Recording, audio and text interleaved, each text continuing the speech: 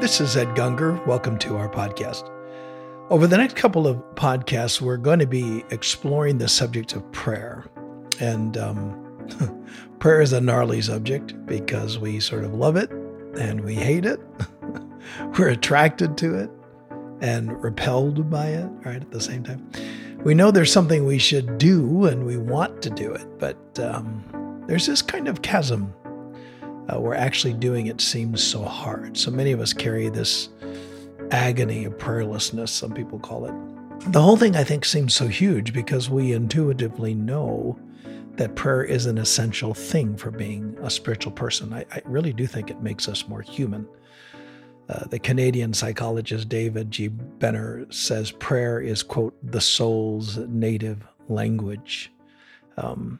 We know there's something more in us than appetite and impulse. I mean, there's these seeds of innocence and empathy and spirituality that somehow get cultivated and they grow in us when we pray. What we discover when we look at the New Testament is that prayer is not some kind of skill that we're supposed to master, as much as it is the way we grow into what Paul calls, quote, the measure of the full stature of Christ, end quote.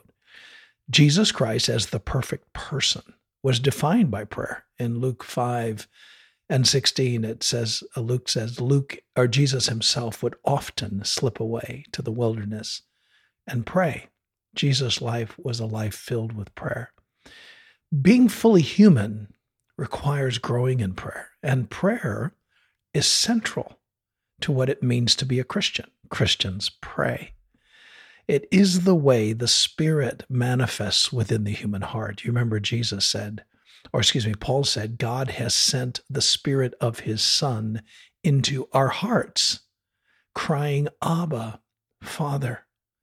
See, the presence of the Holy Spirit in our lives creates the impulse to pray, to cry out of this promise of intimacy with the God who cares, our Father, which is exactly how Jesus told us to pray. In a sense, prayer is something we let happen in us more than it's something that we do. I don't know if you've ever walked up to the edge of the Grand Canyon or to some beach where the ocean's crashing with huge rocks. And when you do, there's something in you that goes, without even trying to, whoa, right? Just comes out of your mouth. There's this sense of awe and there's this expression out of your heart or out of your mouth.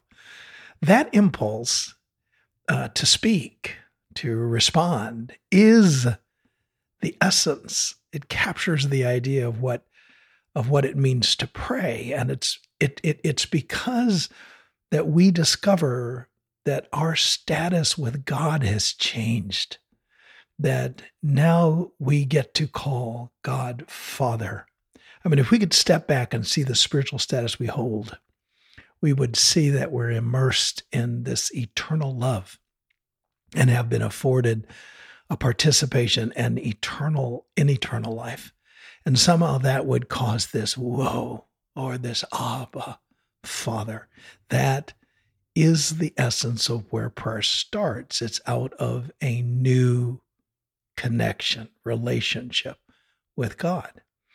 When asked by his disciples, how do we pray? You remember Jesus begins by saying, say our Father, and then he begins to articulate this beautiful prayer journey, which we'll deal with next time. By starting there, though, by telling us that we can address God as Father, Jesus was saying that everything we do and everything we can do in prayer is bathed in the light of that relationship. God is our Father. God is not just some austere, far away, inattentive, divine being that the pagans imagined, but God is Father. He's not remote. He's immediate. And God loves us as any parent would love a child, and God is as close as we could ever imagine. The relationship is so deep that it can't be limited even to parent language. And that's why in other sacred texts, God uses the language in speaking of his relationship with us as friend and even lover. Somehow, because of what Jesus has done, and because we are the ones who have been immersed into him, into his death, his burial, his resurrection, somehow we belong. And in the Lord's Prayer, Jesus gives us a vision of the world that God longs to fill and to care for. We're asking the kingdom to come, God's kingdom to come, and his will be done. What that really is saying, God, shine into this world and shape it to be the kind of world that you imagined it to be, that somehow we enter into that kind of experience in prayer. Now, we'll come back to the Lord's Prayer next time, as I said, but it's a treasure in the Christian life, and it's the way that we let prayer happen in us. It's actually the prayer of Jesus, and we pray in his name. In a sense, when we pray, we're sort of putting ourselves in the place of Jesus. Jesus, as our intercessor, continues to speak to God for us. But in a way, when we're entering into prayer, we're joining with Jesus and speak to God in him. We speak in his name. The Bible, when it talks about prayer, it talks about different kinds of prayers. In Ephesians 6 and verse 18, Paul says, pray at all times with every kind of spiritual prayer, keeping alert and persistent as you pray for all believers. See, just like there are different kinds of sports, where there are different kinds of rules, and even though they're in a sense sports are similar, baseball's played very differently than football, than basketball, than golf or volleyball. All those things are different, and yet they're kind of the same. Prayers like that.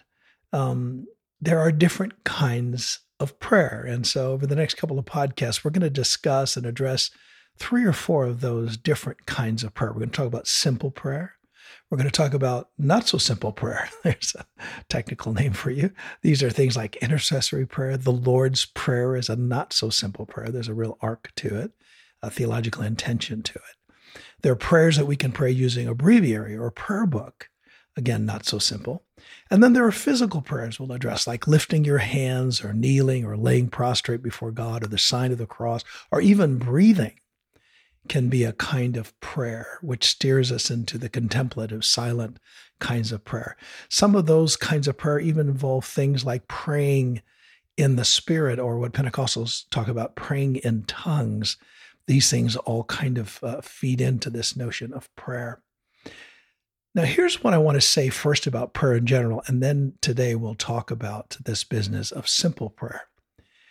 But the idea of prayer early in Christian history, there's a guy named Origen. He lived around 200-ish.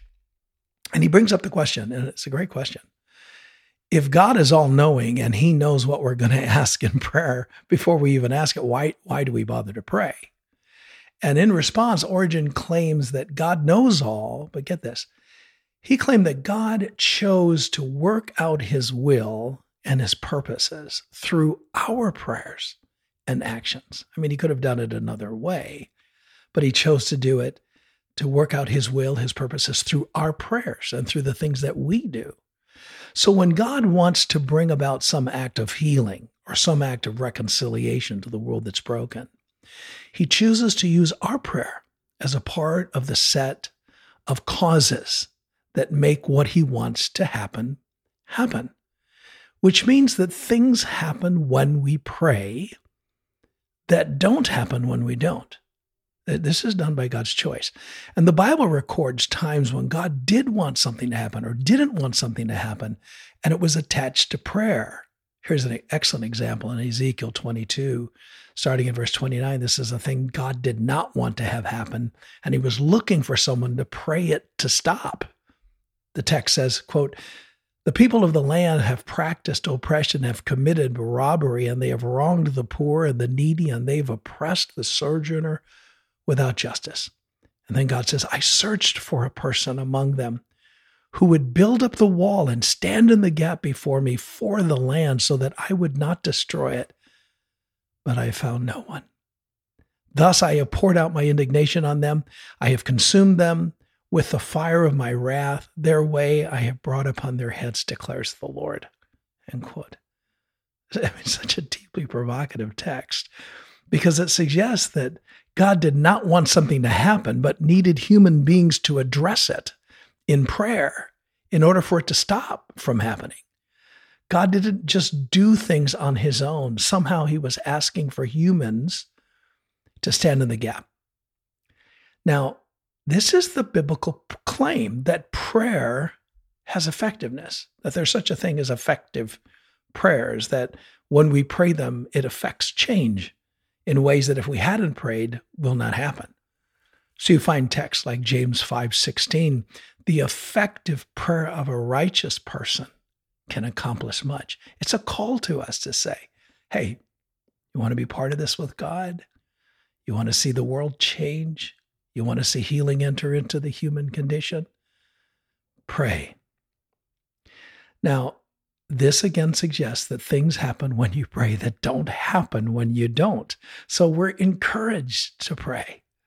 And the texts of the New Testament call us to pray with faith. In other words, we're to pray with trust that our prayers are being heard, that our prayers are affecting something. We're to trust that.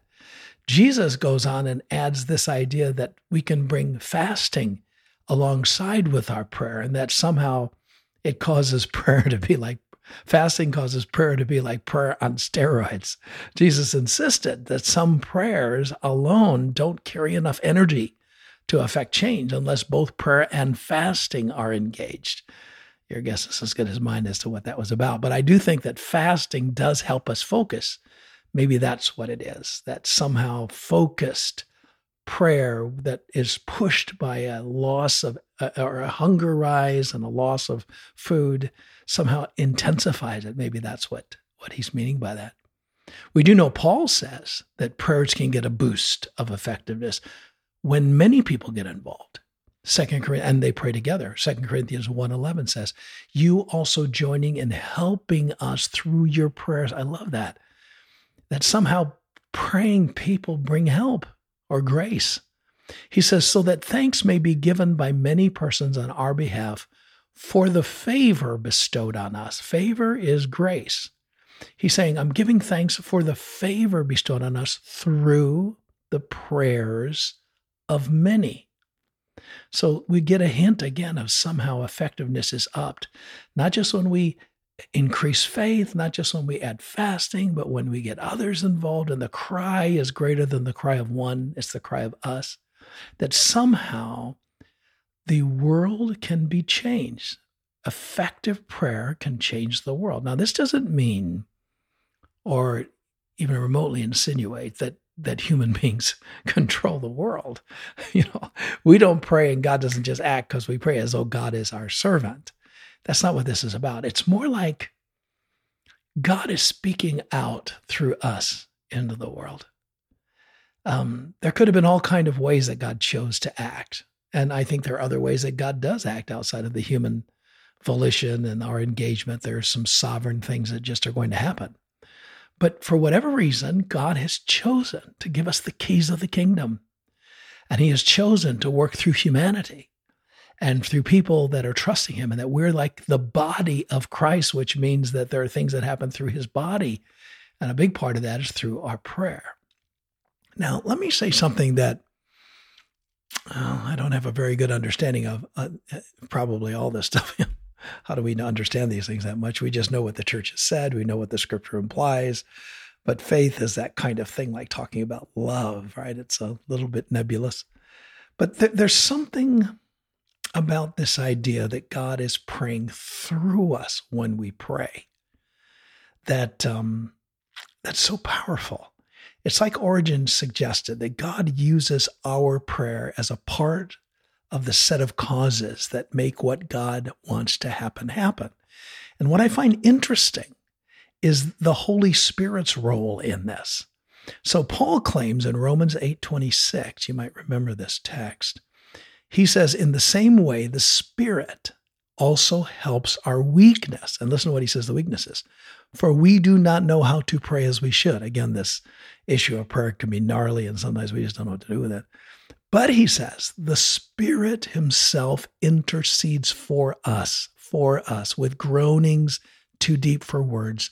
And he who searches the hearts knows what the mind of the Spirit is, because he intercedes for the saints according to the will of God. What he's basically saying is there's something in us, the Holy Spirit working in us, that helps us to pray when we don't know how to pray.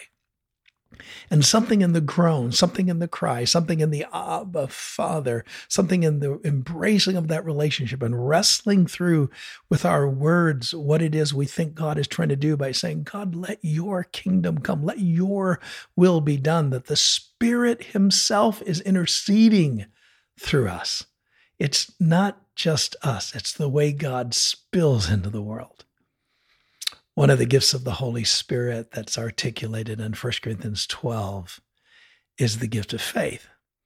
And I don't know exactly how this works, but I can tell you over the past 50 years or so of being a Christ follower, being a praying person, that there have been times when I prayed that I had great confidence. And I don't know why. I mean, I felt like I knew what I was praying was going to happen. I had this uber something faith thing going on, and it did.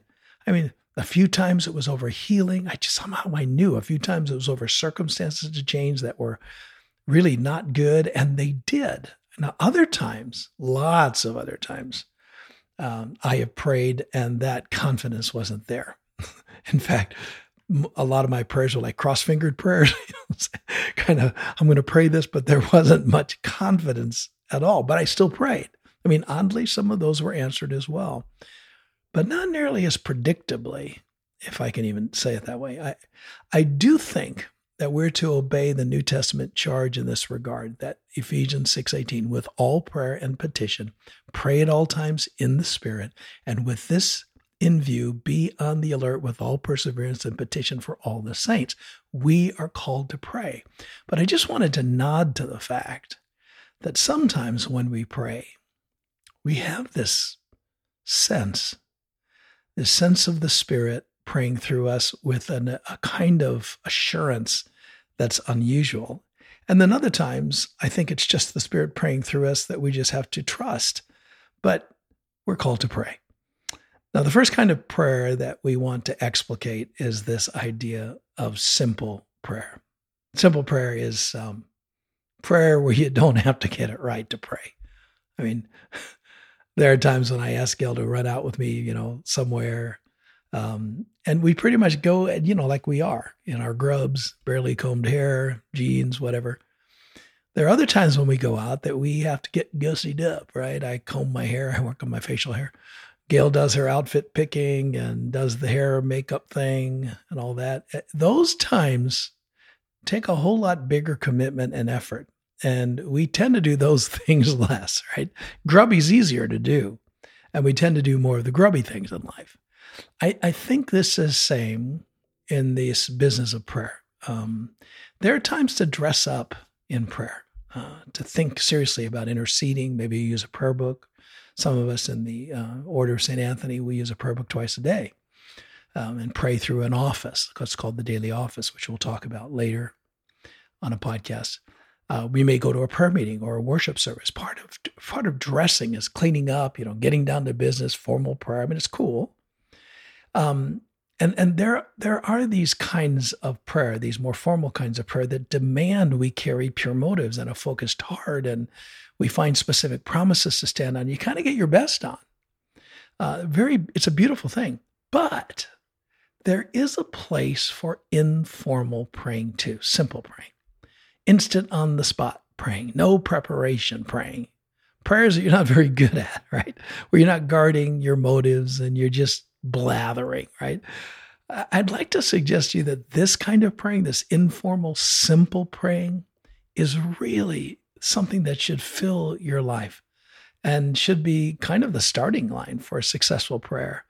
And because it's built on this kind of honest, open, budding relationship with God. And it's one of the ways that you can begin to really seriously eliminate this chasm of prayerlessness that comes to us. I think sometimes people are prayerless because they just don't feel like they're holy enough or saying it rightly enough. I'm suggesting to you that if you and I will learn how to be more informal and enter into simple praying and just articulating what's in our heart to God honestly, you'll do it a lot. And you'll find that you'll begin to move in more formal forms of prayer more easily. So let's talk about this kind of praying, this informal, simple, blabbing prayer. Here's the central characteristic. It's childlike.